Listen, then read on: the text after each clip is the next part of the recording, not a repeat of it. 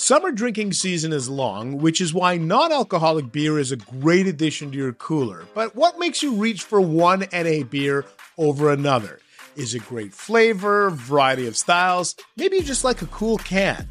Well, no matter what you're looking for in a great non-alcoholic beer, the answer is always Athletic. Great flavor, it's Athletic. Award-winning styles, it's Athletic. Huge variety, guess what? It's Athletic. From IPAs, extra dark, sours, hazies, and more, to summertime favorites like light brews and goldens, it's the #1 NA beer brand in the U.S. It's Athletic. Ask for it. Fit for all times. Enjoy them anytime, anywhere. Think about it. You're hanging out at the beach. Maybe you're going to a music festival, ball game, camping, late night, early morning. Wherever the summer takes you, the best part is zero hangover the next day. This summer, ask for the only non-alcoholic beer you need to know. Athletic. Head to askforathletic.com to find it near you and use the code TA2024 to get 15% off your first online order.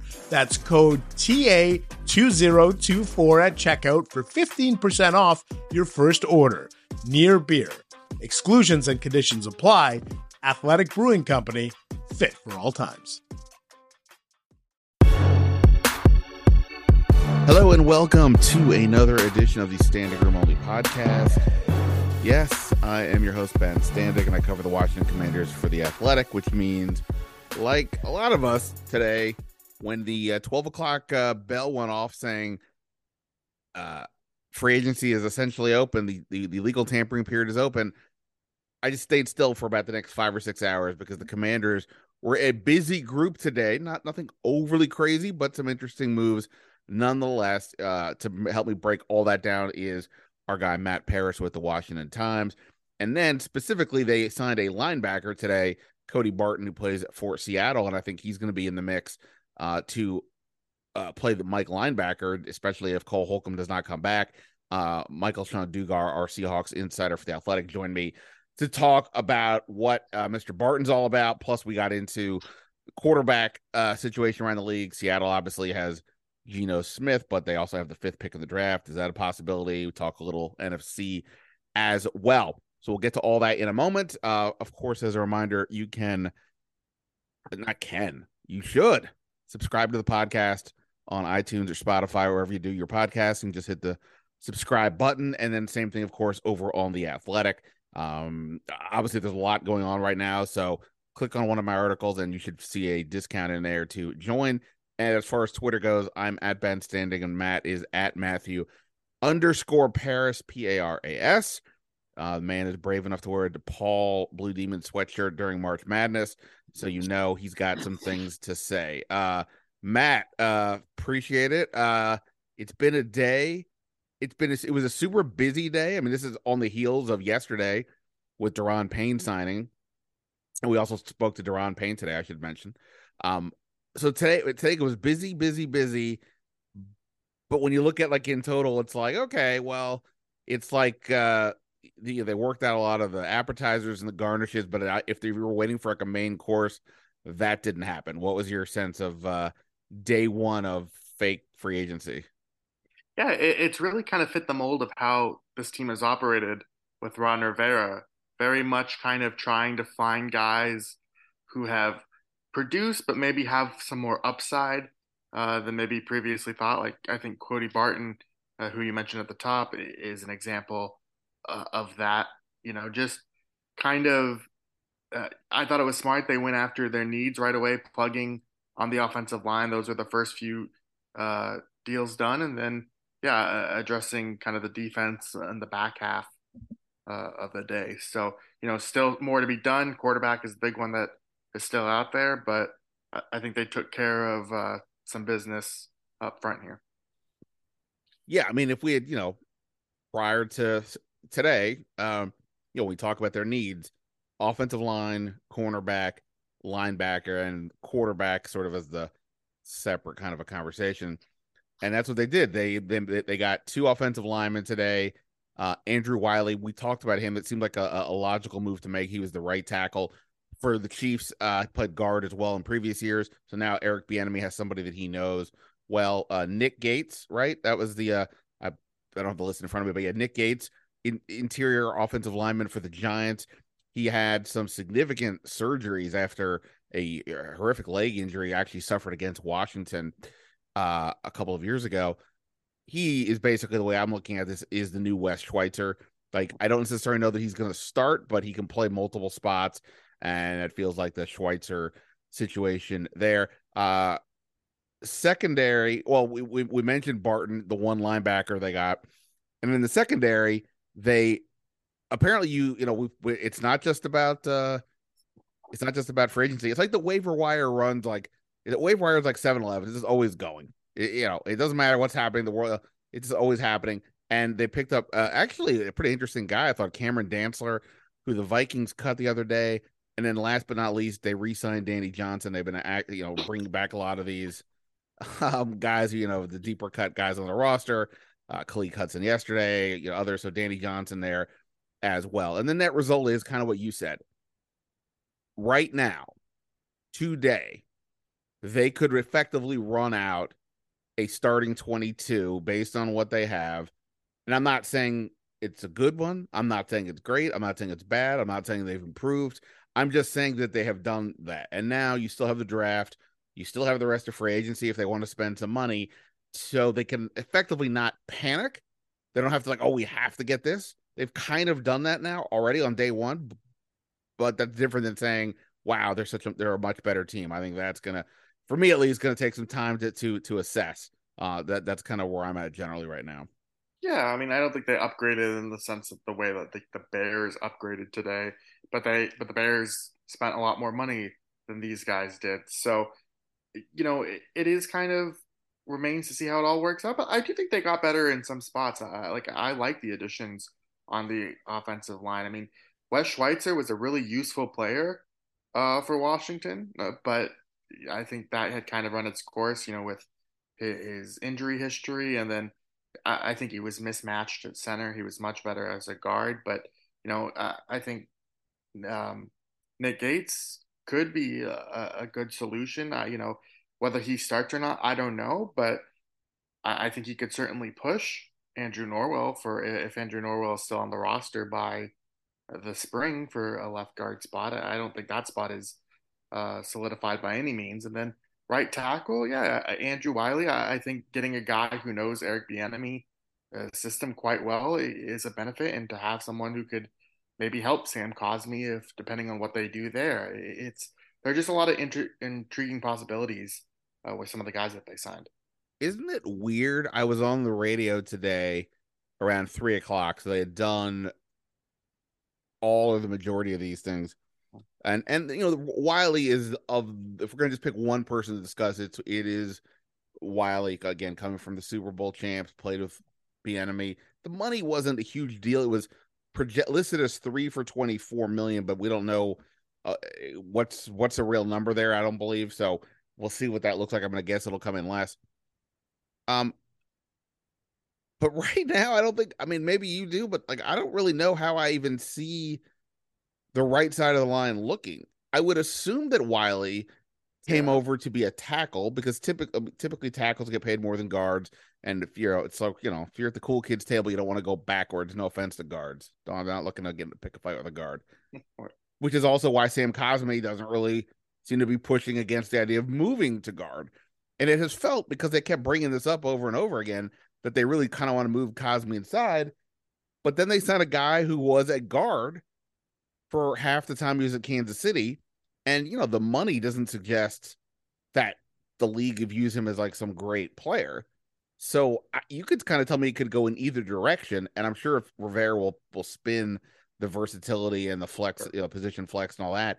But it is sort of odd to not really have at least I don't have a feel for how I think that's going to go. I would guess Wiley at tackle, but yeah, it's kind of an odd dynamic, I think. I would agree with that. I mean, but it's also March 13th, even if they are done in free agency addressing the line, who knows what they do with the draft. Maybe a solid right tackle falls to them and they can move Wiley inside. I think this has options. I agree with you. I would imagine they move him to right tackle. And with Sam Cosmi, we'll see. I mean, they had an opportunity, and they did for a little bit to play him at right guard last year for stretches. But once Trey Turner got back in there, it really didn't fluctuate. We saw Sam Cosmi sidelined for a lot of weeks, even though he was healthy, and they were doing that weird right tackle rotation. So I think Sam Cosmi, even though if they still view him favorably, I think that he's got he has some stuff to prove here to this coaching staff to kind of earn one of his spots back. I would say he has a lot more to prove than say Andrew Wiley, even if Wiley's spot is still kind of up in the air. No, I mean that is true. I mean, you mentioned that Cosme didn't ultimately take over right guard. He also never went back and flat out started at tackle. I mean, as you said, that splitting reps was pretty odd. And in hindsight, it almost does feel like they were kind of saying, we need to get Cosme in there somewhere. So let's do that. But yeah, so that's the thing. We don't know exactly yet where they're at. Again, I'm sure some spin will be, oh, well, we have options. And like Matt just said, if they're 16 or in the second round or somebody we like, we can move people around. I understand the position flexibility bit, but at some point you also just need to get guys that can play, regardless of whether they can play one or two spots. So that's what'll be interesting here. So if right now, and again, they could do other things, I'm not arguing that, but right now you would have Charles Lano at left tackle, presumably Andrew Norwell at left guard. At center, Chase Roullier is on the roster. I would still imagine there's some sort of a pay cut or restructure of some sort to lower that cap number and probably lower his salary.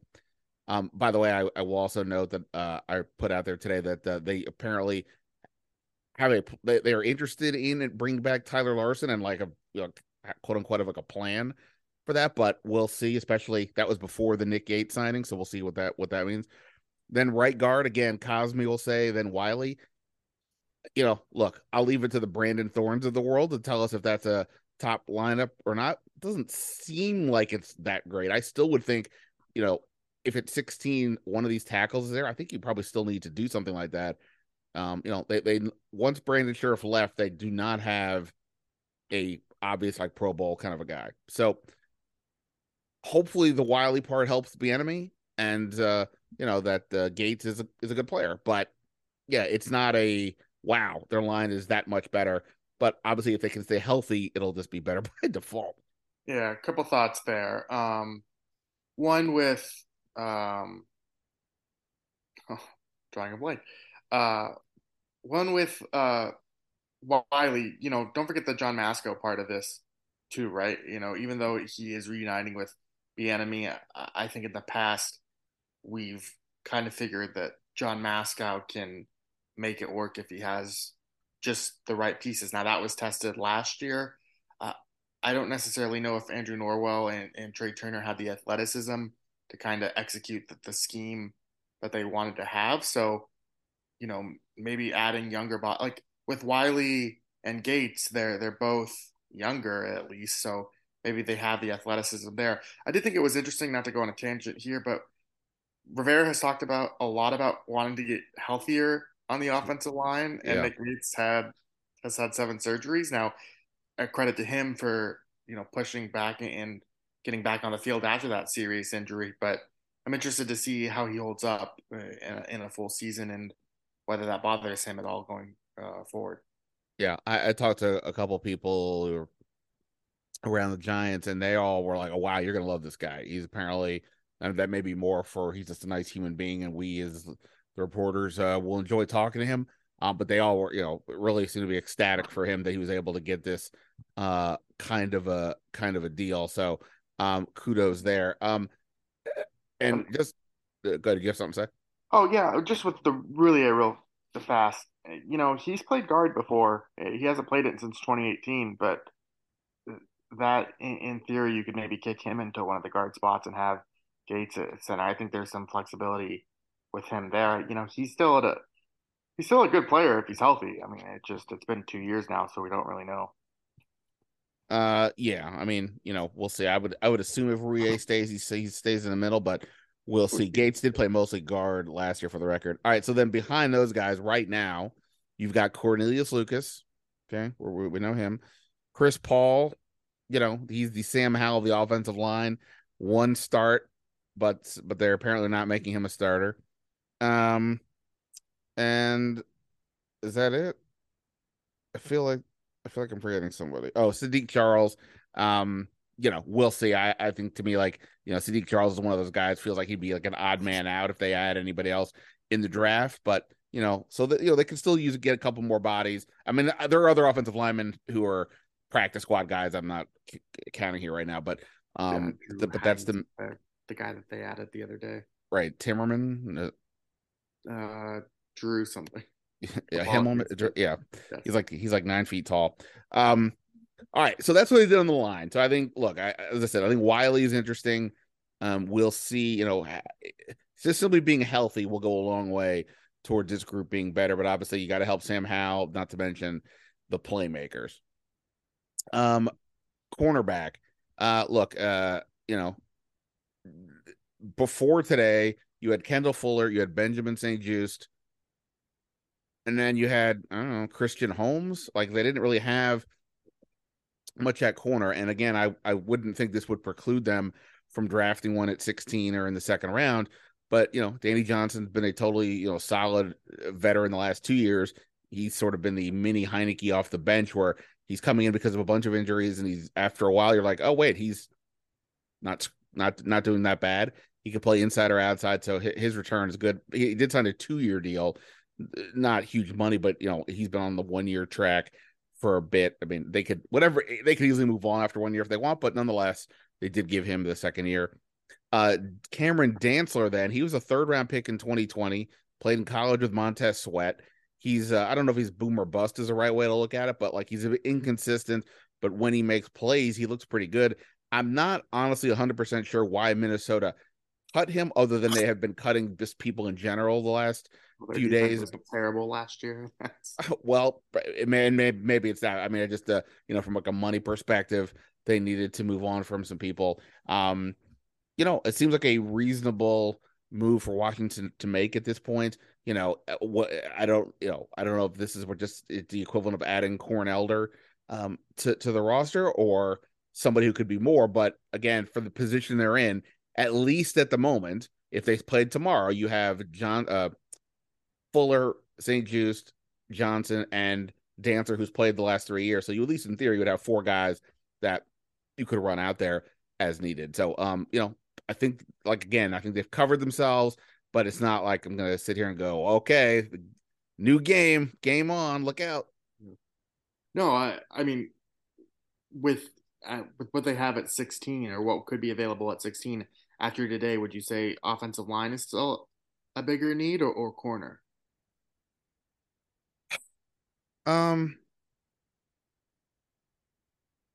It's a good one. I feel, all right, I'll say this. I feel like if they got a corner at 16, so just for names that have been mentioned out there, Devin Witherspoon from Illinois. I don't know if I really love Joey Porter Jr. for them, but okay, whatever. Joey Porter Jr., Deontay Banks from Maryland. Christian Gonzalez is gone by 16. Yeah, we'll assume that for now. I think those guys, if they pick the right one, when you look at the defense, I think that really could take the defense potentially to another level. And I think they kind of look at it the same, because at that point, the only thing you wouldn't really have would be that linebacker spot that maybe Cody Barton takes. Other than that, I mean, the defensive line, is obviously, rock stars all over the place. So we'll see what Chase Young's up to. The secondary, the young playmakers were pretty impressive last year.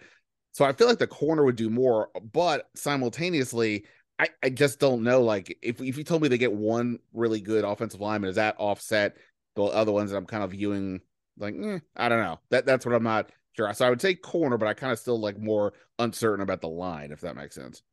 Yeah, that does. I think, one of the tackles would have to fall to 16 for that to really make sense, because unless you get your left tackle of the future, I don't think it's worth taking a guard or one of the interior spots at 16. I'd rather go for the high upside, or the premium position, and cornerback and left tackle fit those descriptions a little bit more. Yeah, I mean, since we got over to the draft, I'll just mention that Um, I had a full blown first round mock draft up on the Athletic today. If you haven't seen that, go Detroit ahead. Lions fans are gonna love it. What's that? Detroit Lions fans are gonna love it. Oh man, I looked at that early this morning. They always say don't read the comments, and That's yeah. it's one thing like the people I was, the commenters I think at the Athletic are generally pretty cool, and the ones who read about the Commanders by this point, know me. But other teams for other teams, they don't give a crap. You don't know exactly everything that's going on with your team or how they see it. Look out. Um, but anyway, with Washington, I can get into what they did. I had them doing in a second, but sitting there on the board that I have, which seems to be in line with a lot of other boards, like Darnell Wright, the offensive tackle from Tennessee. He's primarily a right tackle. He could be in that 16 range. If they trade down, then you have guys like the guard Osiris Torrance from Florida. You have DeJuan Jones, huge offensive tackle from Ohio State. So I think these are things that they could do if they go down. But again, that becomes interesting. What happens to somebody that they already have on the team if they get somebody. But yeah, I don't know. I'm not sold on the line. I mean, I do feel like they need more, but like I said, they at least have done all that. Since you did see my mock draft, I had Washington trade Yeah. down from 16. I know everybody says trade down. Yeah. But in this case, I the top two cornerbacks were gone. The three tackles were gone. So I had Kansas City move up from 31 to take a pass rusher. They let Frank Clark go, and at the moment, at least, they haven't replaced him. 1 day for agency. And then from there, they were in position to take an offensive lineman in the first round. I gave them Osiris Torrance, the guard from Florida, but then I took a cornerback in the second. I gave them you take another one in the third. I gave them some other picks as well. So I guess just conceptually, what do you think of that? Yeah, it's a good idea and concept. I don't know how realistic it is that they'll trade down 2 years in a row. I mean, you just don't see that very often unless you're I don't know, the Patriots always seem to do it. But That's why I saw doing it, because yeah, Rivera's a repeater. sure. He's I mean, look, it worked out. You noted in your column, but it worked out really well from them last year. Getting Dotson, that was one of the picks, became Brian Robinson, also Sam Howell. I mean, they got quite a haul for that, and maybe Cole Turner will do something too. they're going to they're years from now when they're playing the Saints, because that started all for this to get Saints. They're going to have all those guys walk out to do the The coin coin toss. toss. Yeah. Yes. Uh, Um. while we're recording, by the way, I don't know if this matters, but Jameis Winston agreed to stay in New Orleans on a reduced rate, so he's another quarterback. If we talk about quarterbacks later, that Yeah. I so, I did see that. All right. Well, we talk about that. We'll talk more about the draft later, and I don't want to keep you here too long. Yeah, the quarterback thing is what's left in terms of the main stuff that we're focused on. Um, yeah. So who went off the board today? You mentioned Jameis Winston's gone. Case Keenum, our old pal, he signed with Houston. Believe other than that, like Andy Dalton's still there, Jacoby Brissett, Mike Teddy. White signed with Miami. Um, Oh, did he? Okay, I missed that one. Okay. So Teddy Bridgewater, and then of course Taylor Heineke as well. The more this has gone on, the more we heard Rivera talk about it. I just keep viewing this as, while anybody who is saying Sam Howell is the week one starter is misunderstanding what he has said. I simultaneously think is attempting to rig the system so Sam Howell is the week one starter. And to me, that's not Baker Mayfield, who I was told that they have not reached out to, even though he was mentioned today as somebody who's gotten a lot of interest. Andy Dalton, Brissett, all those guys I just think, could beat Sam Howell out. But that's where like Taylor Heineke is almost on some weird level the perfect guy, because they're not going to view him as the backup. He's cool with the role that he has. He and Hal get along. He knows everybody here. But I think he's going to, like everybody else, he's waiting to see where Aaron Rodgers goes before he's going to commit to anything. yeah. The only thing I would say with that is I agree with that. I think he would be really supportive of Sam Howell in a competition and be kind of that perfect backup. my thing is, what happens if you need him to play again? And it went okay for the most part last year. They had a winning record.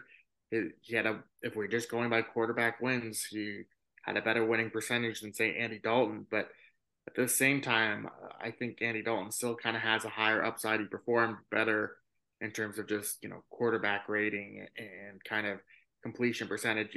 It seems like I don't know. Part of me would rather have Heineke because of the mobility aspect, but I just think Andy Dalton may be a more accurate quarterback. Like, next year is going to be do or die for this coaching staff. And so if Sam Howell gets hurt or, he melts down in training camp, who do you really want playing? Do they want Taylor Heineke playing again, even after, replacing him last year, benching him again?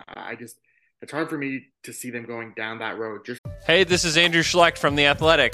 The NBA Finals begins on June 6th, and we have you covered at The Athletic NBA Show. Join us Monday through Friday to hear voices like Zach Harper, David Aldridge, Marcus Thompson, Dave DeFore, Sam Amick, and many more. We will have instant reaction shows after every Finals game, plus podcasts to take you behind the scenes in between games. Listen to The Athletic NBA Show wherever you get your podcasts. For that reason, but he does make a lot of sense otherwise. Yeah, I mean, like I said, I from the beginning of this thought he's out. Dalton was the guy that I kept pointing to, but it just, like I said, as time's gone on and the more I think about it and listen to what Rivera says, it just feels like Heineke could be in play. I'm aware, yes, I'm aware that his college coach went on a rant on Al Galdi's podcast, but I don't know what to say. I mean, it doesn't, he's not speaking for Heineke, or most of all, he's not speaking for Heineke's agent. From what I've been told, the two sides are interested in each other, but I also think it's sort of by convenience at this point. If they find better options, I think they'll both take it. But at the same point, they also know what they would get with each other, and they're seemingly content to do that. All right, so we'll day 2 tomorrow. We're talking on Monday night, so tomorrow could be Wednesday if you're listening to this on Tuesday. But you know what I mean? On Tuesday, it's not like I can sit here and tell you, okay, we'll get ready for this, because I don't think anybody was predicting Washington would do everything they did today. Oh, I guess this lastly before I let you go, Deron Payne spoke today with us. Deron's not a man of a lot of words, but I thought he had some good comments today. It was, he's asked, like, does it felt real yet that you just got a contract for $90 million or $60 million guaranteed? And he said it hasn't really sunk in yet, but it probably will when the bank account changes numbers. I would think so. Yeah, no, I mean, when my checking account crosses a certain threshold, but it doesn't that often, I'm like, oh, and then proceeds to not. I can't even imagine what it's like for an NFL player. So. Yeah, it is bizarre to be like, we're talking to somebody who just signed for $60 million or $6 million guaranteed. Unbelievable. But in general, he said, look, I mean, he said he thinks they've got, obviously young talent, that they're a couple pieces away. He was pretty happy. Ron Rivera told him all along that they were going to get something done. And I know Rivera has told that as well. And obviously it did happen, but, he took comfort in that. He seemed to be, Deron Payne's not somebody I take for a lot of BS. So, I don't think he's like giving us the story that we want to hear. I think he's just a pretty genuine guy about it. And, it got done. And, arguably they just kept their best defensive lineman. Whatever else is going to happen, we'll see. But at a minimum, they've just did that, and I think that's the least positive. Even if again we have to wait and see what happens with the money down the line. Yeah, I would say Jonathan Allen is better, but that's picking hairs. They're both incredible together, and I thought that was kind of the important takeaway from this is you get to keep them both now, even though you're paying a premium. But those are both premium players. It makes their defense really scary. The pass rush starts with them. Another thing that stood out to me from Payne's presser was that just kind of how he went out 2022, and he shared that interesting anecdote about how ideally his agent wanted him to sit out of OTAs and to maybe even hold out from training camp. And Deron Payne just wanted to show up and play and kind of go about this, and it paid off for him. I think Rivera has talked about being really impressed by that, and I think it contributed to their willingness to give him a deal in the long run. Yeah, I mean, and less than 2 years after Jonathan Allen's 4 years, 72 million, 35 guaranteed, Payne got 25 million more guaranteed, plus an additional 18 million in some funny money or whatever. I mean, that's a pretty significant deal. I think it's some good work all around over there. All right, we're gonna flip over here. We're gonna talk to Michael-Shawn Dugar, our Seahawks reporter covering the Athletic, to get a little more insight into linebacker Cody Barton, who, like I said, may be the new Cole Holcomb. And we'll also talk some NFC and NFL draft. We'll do that right now here on the Standing Room Only podcast. All right, look, I'm hesitant to almost record any kind of podcast right now because it's been a busy day on the first day of the legal tampering period for Washington. We'll see what else happens. But one thing we do know right now is they have signed former Seahawks linebacker Cody Barton. I got to look that up just to make sure I have the name right. To give us a sense of what that means. Who better than our guy who covers the Seahawks for the Athletic, Michael-Shawn Dugar, who I had the pleasure of seeing just a week or so ago at the Combine. My guy, how are you? How are things going? It's pretty quiet over here in Seattle, which is great. I was able to run some errands. I knew there wasn't going to be anything big today. This is the biggest thing that's happened so far is a guy leaving. That's kind of how Seattle gets down. I intended to go get coffee this morning at Starbucks. I don't a guy from Seattle. I'm assuming you've had a cup or two. And literally right before I went, I was like, oh, I have to do a TV hit for somebody. Okay, so I did that. Then like the phone rang and I did that. Then all of a sudden it's been 6 hours later and I haven't been able to leave because a bunch of different things have happened. And when you have these kind of, it's one thing to sign a big name, or at least somebody's maybe at a Pro Bowl level, one of the bigger names at a certain position. You might have a feel for what they're about. People Washington are signing so far, not that kind of people, more of the under the radar names, including Cody Barton, who, last year looks like it was something of a breakout year for him, like 130 odd tackles after previously being, it looks like only a special teams player. What's the deal with Cody Barton? What is Washington getting here? Cody sat the bench for 3 years behind Bobby Wagner, KJ Wright, and then Jordan Brooks, who was their first round pick in 2020. He kind of sat the bench behind those guys for 3 years with no real path to starting. We thought, because Bobby Wagner was under contract going into 2022, then they cut him. And cutting Bobby was kind of like finally the front office saying, look, man, play this guy. We took him with the 88th pick. And we don't even know if we can play him. Let's see. So that's why he didn't get to start until year 4. Part of that is just because he was behind some good veterans. And then part of that is because of the draft capital they put into Jordan Brooks in that 2020 draft. So it was like, we got to play Jordan. He was our first round pick. Right.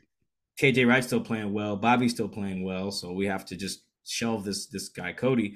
And when he finally got to play, he looked like a guy who hadn't played, which is natural, particularly in the run. The Seahawks had a pretty bad run defense for most of the year.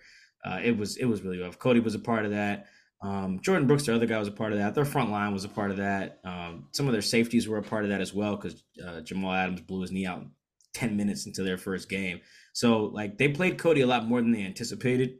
And then it sucks for Cody because then their defense got better midway through the year when they were playing Cody less, which was unfortunate for him. But one thing that, you kind of asked me, is he good or not? And the answer is, was he good in Seattle? No. Could he be good in Washington? Legitimately, yes, I think. I was talking to Cody on Locker Cleanout Day.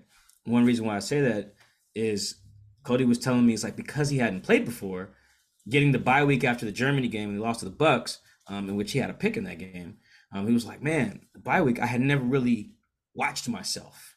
You watch film, obviously, but the bye week gave him a time to just yo, okay, wow, I'm not good at this. I can get better at that. I'm doing good at this. Just really self-scout himself for the first time as an NFL player, really, with a lot of cut-ups to go through and everything. And what do you know? He started playing a lot better after that when he got a chance to self-scout and then started to play better, particularly in coverage later in the season. But if you go watch, the Commanders fans that really want to know, go watch the playoff game with Seahawks 49ers. You probably see, okay, he still does have some limitations. But very similar to what happened with Ethan Pocic, Seattle center from 2021. He stunk. He went to the Browns, played great, and then just got $18 million this morning.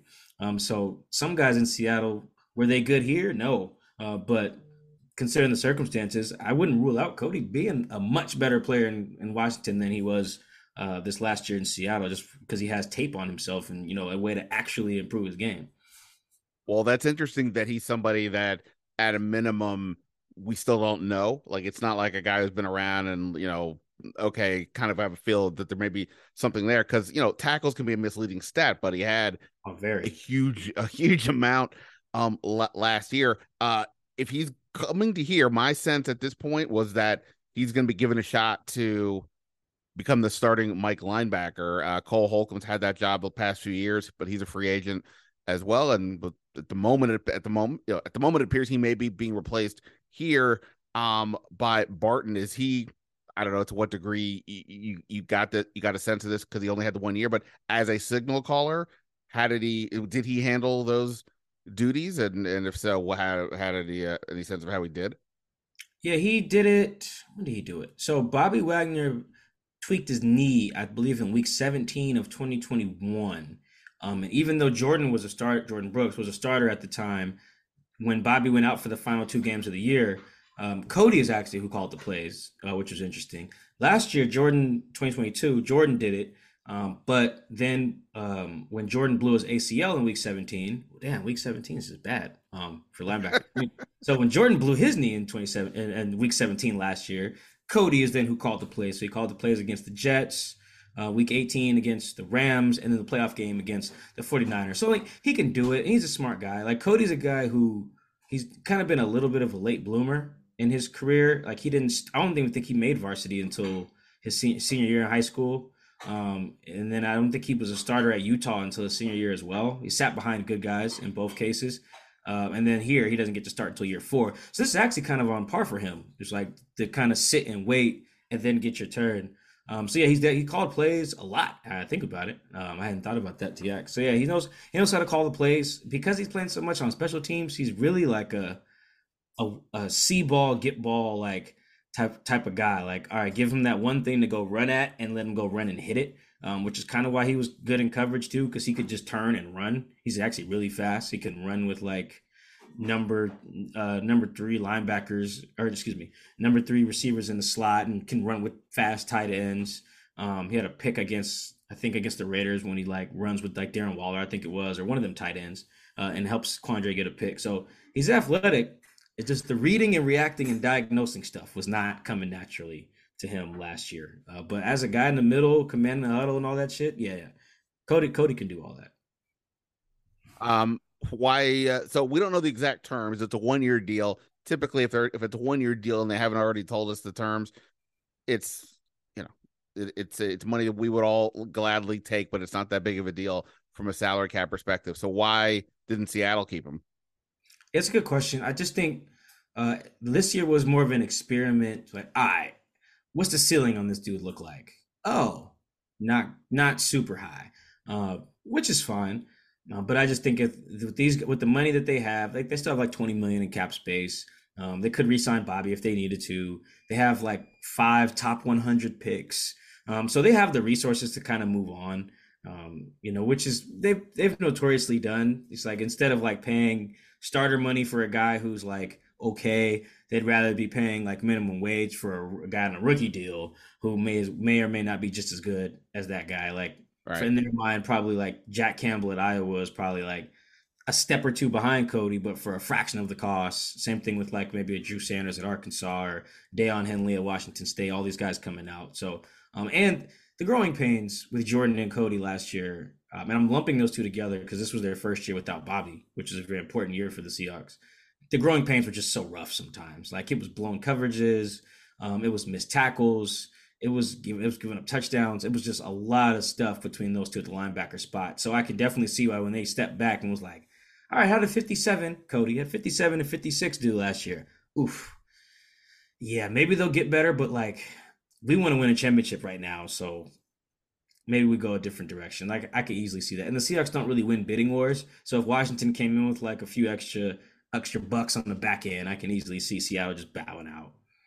All right, fair enough. So you go back to last year, and so much has happened since the end of the year. I've already forgotten how things went, but obviously Seattle made the wild card. Washington did not. Washington had it right there for them, and then they faded late. Seattle held on just enough. So the teams are kind of in the same boat, relatively speaking, except that Seattle's got, hopefully they think, an answer at quarterback because Geno Smith had such a dynamic year last year. Plus, they've got the 5th pick in the draft in addition to number 20, whereas Washington is at 16. That 5th pick, you can go in a lot of different directions and potentially get in something really dynamic. I'm curious about the Geno thing now. The money is not as big. Well, it was announced 3 for $75 million, but really it's not like that. It's like 2 for something 40. Yeah, it's more like a 1 in 27 that they can get out of if they need to, and at max value, it's like 3 in 100 if he continues to just be who he was in 2022. It's the team friendliest of the team friendly quarterback deals you'll probably ever see.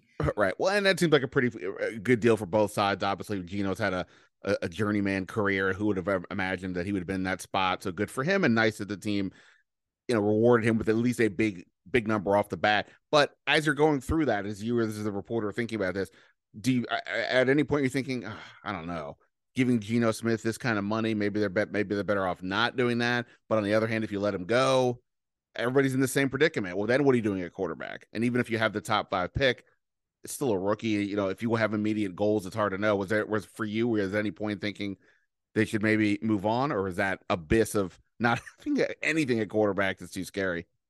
Yeah, I think it wasn't even necessarily that it was scary. It was just like with Geno, the process was really sound. Like when you go watch the games that he played and played well, and even some of the ones where he had some turnovers, you look at how he performed and what made it tick. And I think that it was sustainable. The ways that he produced were sustainable. It wasn't a lot of like hand holding, which we see a lot of in this division in particular. Like Kyle Shanahan and Sean McVay make it really easy for their quarterbacks to put up numbers without their quarterbacks being particularly good. Which is why they made the Super Bowl with Jimmy G and Jared Goff respectively, and then eventually you wanted to punt those guys to the moon, right? For different quarterbacks, because those quarterback gurus knew, okay, this is really hard to make this guy look good. Jimmy G and Jared Goff. In particular. So Geno wasn't like that. It wasn't like they thought they were going to have to run that type of offense, like hold his hand, run the ball a lot, give him a first read, make sure that shit's open and go. And then after a couple games, they were like, oh, wait, we can just like get an empty, we can get in shotgun, we can have this guy changing protections, making pre-snap adjustments to routes. Like he was playing quarterback, like big boy quarterback. But because of that, I would have felt good giving the contract to Geno that they did. For me, the debate was how much money, if any at all, am I willing to guarantee Geno in 2024 at the time of the signing? And the answer for Seattle was none. Which, if I was Geno's people, I would have probably tried to fight really, really, really hard for that. Like Daniel Jones ended up getting his fully guaranteed 2024 base salary at signing. That's crazy to me for Daniel Jones. At a year where Geno was worlds better. So I think the way Geno succeeded is important, not just the numbers. Just like I compare Geno to like Daniel Jones. Daniel Jones, they were holding his hand and telling him, hey, man, just go out there and make sure we don't lose, run around if you need to, and give it to Saquon if you get nervous. That's not what they were doing in Seattle. They were dropping back, going empty, no max protection, saying, hey, man, just go get shit done. So I felt good about it. I would have probably just guaranteed his 2024. If I was Seattle, like, all right, the best I'll do is guarantee your 2024 base salary for injury or something. I wouldn't have made it fully guaranteed at the signing like Daniel Jones got, because you just never really know. But I would have guaranteed money for like $30 million for Geno, like up front. Like I think he's going to be that type of player. I think in 2023. So got a quarterback for next year at a minimum, but the long term we'll see. Geno's obviously an older guy already. The 5th pick. There's some craziness that already happened in the draft with Carolina moving up to 1. We assume they're taking a quarterback. We think Houston at 2 is taking 1. The Colts at 4, and if they stay there, want 1. I kind of think Seattle should still take a quarterback. Now, you mentioned that they have this idea of playing, to go for it this year. In their own division, the Rams are going backwards. The Cardinals are probably headed for a rough year with Kyler Murray hurt. So there's opportunity. San Francisco might be a challenge, but there's opportunity to get at least into the wild card just off the division. But if you're picking 5, it's always got to be so enticing to take that quarterback. In 2020, Washington had the second pick, went Chase Young. We totally understand why, but everybody laments it that they didn't take Justin Herbert or Tua Tagovailoa now. So where are you at on that? And I also say this as a guy who just did a mock draft, and I had Seattle trading up the 3 to take Anthony Richardson, just for fun at least. But where are you at on that idea of them going quarterback or saying, nah, we'll deal with that later? It's tough. It's the difference between drafting for the short term or drafting for the long term. That's really what it comes down to. If you're in the front office, usually you got some more forward thinking than the coaching staff was like, well, I need to go out there and perform now. So if you're thinking short term, you just take the best defensive player on the field. I mean, it's not totally short term. You get the guy for 4 years, but you know what I mean? Like, a quarterback is not going to help you win in 2023. That's what I mean by the difference between short term and long term. So you take Jalen Carter or something, or Will Anderson if he's there, Tyree Wilson or something. That helps you in theory now. Anthony Richardson, who I love, does not. So it just depends on how they want to look at that, because that's how you have to break it down. Because in Seattle's mind, they have two ways to look at it. They're like, yo, guys, look, this is our first time picking. This is actually only our second time ever picking in the top 10. And this is their 14th draft together between Pete Carroll and John Snyder. So to use the word rare understates the moment. Like, they're thinking, dude, and even now they're only picking 5 because Russell Wilson stunk. It's not even like they stunk to get here. Right. Their native pick is 20. So that shows you how good these guys are. So in John Snyder's mind, I can easily see him being like, yo, we got to take a quarterback. We might literally never pick up here again. And he's got a good argument. I can easily see the coaching staff being like, that's cool, but we also could use a really, really, really good defensive lineman, because we're also never up here to get those guys either. And we've been watching guys like Nick Bosa kick our ass for the past 3 or whatever years. He was the number 2 pick. They've played Myles Garrett and the Joey Bosa's, Khalil Mack. I don't remember where Khalil Mack was drafted, but you get my point. Like, just as much as you could say it's rare to be up here to draft a quarterback, the coaching staff could easily argue it's rare to be up here and get a Quinnen Williams. It's rare to be up here and get a Bosa. Like, let's get our Bosa. So I would lean towards the latter, and getting that defensive player, just because I think they should be trying to get someone who can help them in 2023. Because they've got a lot of guys who are like in their primes, but if you push that out, that could get tricky. Like Tyler Lockett's, I think, my age. I'm turning 31 in July. Quandre Diggs is the same age as me, I'm pretty sure. DK is young, he'll be fine, but they've got some other pieces like that. It was like, all right, you should try to win right now with those guys before they get expensive or they age out. So it's really tricky, because like you said, also Geno's 32, but Geno hasn't taken many hits as a 32-year-old. Right. Taken, for example, I think he's got fewer starts than Daniel Jones does. Like, that puts in perspective how little wear and tear there is on Geno's body for a normal 32-year-old quarterback. So how much longer can he do this? Everything about this situation is unprecedented as hell. But I think if I was on the clock at 5 and Will Anderson or Jalen Carter's there, I'm rolling with it. Well, that's, I think, the part that's interesting that you just said, because looking at this draft pre-combine, it felt like it was basically a 2-player draft, not quarterbacks, meaning the 2 you just said, Anderson and Carter, plus the quarterbacks. But then, of course, Carter is dealing with this legal matter, and nobody seems to know where he'll go. I put him 8th in my mock just to put him somewhere, but then just said, hey, some people think he could slide a lot. We have no idea. So, right, if he's a thing and everybody's cool with it, with taking him, that would be a no-brainer for him or Anderson. But if not, then it kind of feels like if Anderson's gone, which I would think he would be, then what? Or actually, maybe he isn't. It depends what Arizona does at 3, basically. But then what? It feels like this may only be a kind of draft where the value between the guy being picked at 5 and the guy being picked somewhere else, like you guys are at 20 also. I'm not saying there would be no difference, but maybe this isn't a year where it's like, wow, you got to take this guy. That's why I think it's going to be fun debate with the quarterback situation there. Yeah, last year was kind of like that for Seattle too.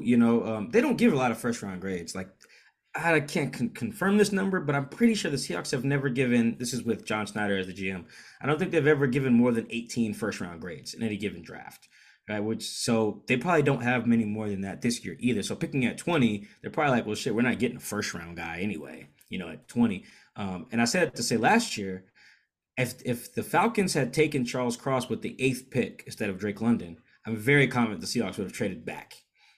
They wouldn't have just taken the next left tackle on their board, who maybe it was Trevor Penning or something like that, but he ended up going for like in the teens somewhere. They would have probably traded back thinking like you're saying, well, hey, if there's not that much of a difference between the guy we take at 9, if it's not Charles, or a guy we could get at 15, well, we just move back. I could see a very similar situation up front. Like, hey, if Will Anderson's gone or Jalen Carter's gone, the difference between taking Tyree Wilson at 5 or trading back and taking Tyree Wilson at 8 probably isn't that different. Well, let's pick up an extra 3rd round pick or some shit and draft the same guy we were going to take. I could easily see that happening because these guys are really, as most teams are, these guys are really stingy with 1st round grades. Like they may have a year where they only give like 12 or 13 of them, So this year it could be very, very similar. I'd be very interested to see how many non-quarterback 1st round grades they have on guys. It could be a single-digit number this year for all we know, and if it is, I could easily see them trading back in the draft, depending on if Will Anderson and Jalen Carter's off the board. Yeah, for sure. This just feels like a fairly light draft at the top anyway, so that wouldn't be surprising for sure. All right. Is it surprising that we made it through like 15 minutes when I said you were going to talk about Cody Barton? I don't know. I told you we'd figure it out. I'm fascinated with the draft, and Washington's got its own quarterback conundrum, so it's good to hear about what somebody else is going through. At Mike Dugar, Dugar on Twitter. Great read covering the Seahawks for us. Also very fashion forward guy. So if you need some tips, go. I'm sure. What do you got? Instagram. Yeah. I don't do TikTok, so I don't know if you're over there, but No, I've there's some apps I'm too old for, and I think TikTok's probably one. Wow, if you're saying you're too old for that, all right, dude, can't even imagine. All right, I appreciate it. We'll talk soon. Good luck with the off season, and we'll see if we get some other player between our two teams that we need to discuss. All right, man, appreciate you. All right, many thanks to Michael Sean Dugar for his time. Thanks to our guy Matt Paris here for his time. Matt and I are going to go do a Top Chef fantasy draft here. We've done this now a few years in a row. Basically, who gets the winner? I believe I am not doing that great. This will be so we don't really do a fantasy draft or we do a draft, but we don't do like a fantasy point system like the guys in Pack Your Knives do. It's just more simple. I take a chef, Ben takes a chef, and whoever has the winner, the other person has to buy lunch. So Ben has paid for 2 lunches so far, and going into the 3rd, I will gladly take another meal off you. Yeah, I'm actually normally like not that bad at this, but in this, things are not going my way. But all right, yeah. So anyway, we're not gonna do that on here because we'll be too much hemming and hawing. But we'll do it later. I don't know if anybody out there is into Top Chef, but if you are, you can tweet us at Ben Standig, at Matthew_Paris. Who would you pick first in a Top Chef draft? I apparently need the help anyway if I'm gonna have a shot here to beat Matt. All right, go read Matt's stuff at the Washington Times. Go check me out at The Athletic, and get some rest. We've got a lot more to go. It's only day 1 of free agency, and it's not even real free agency yet, and things were out of hand for the Commanders. That is it for now. Ben Standig signing off. Until next time, see ya.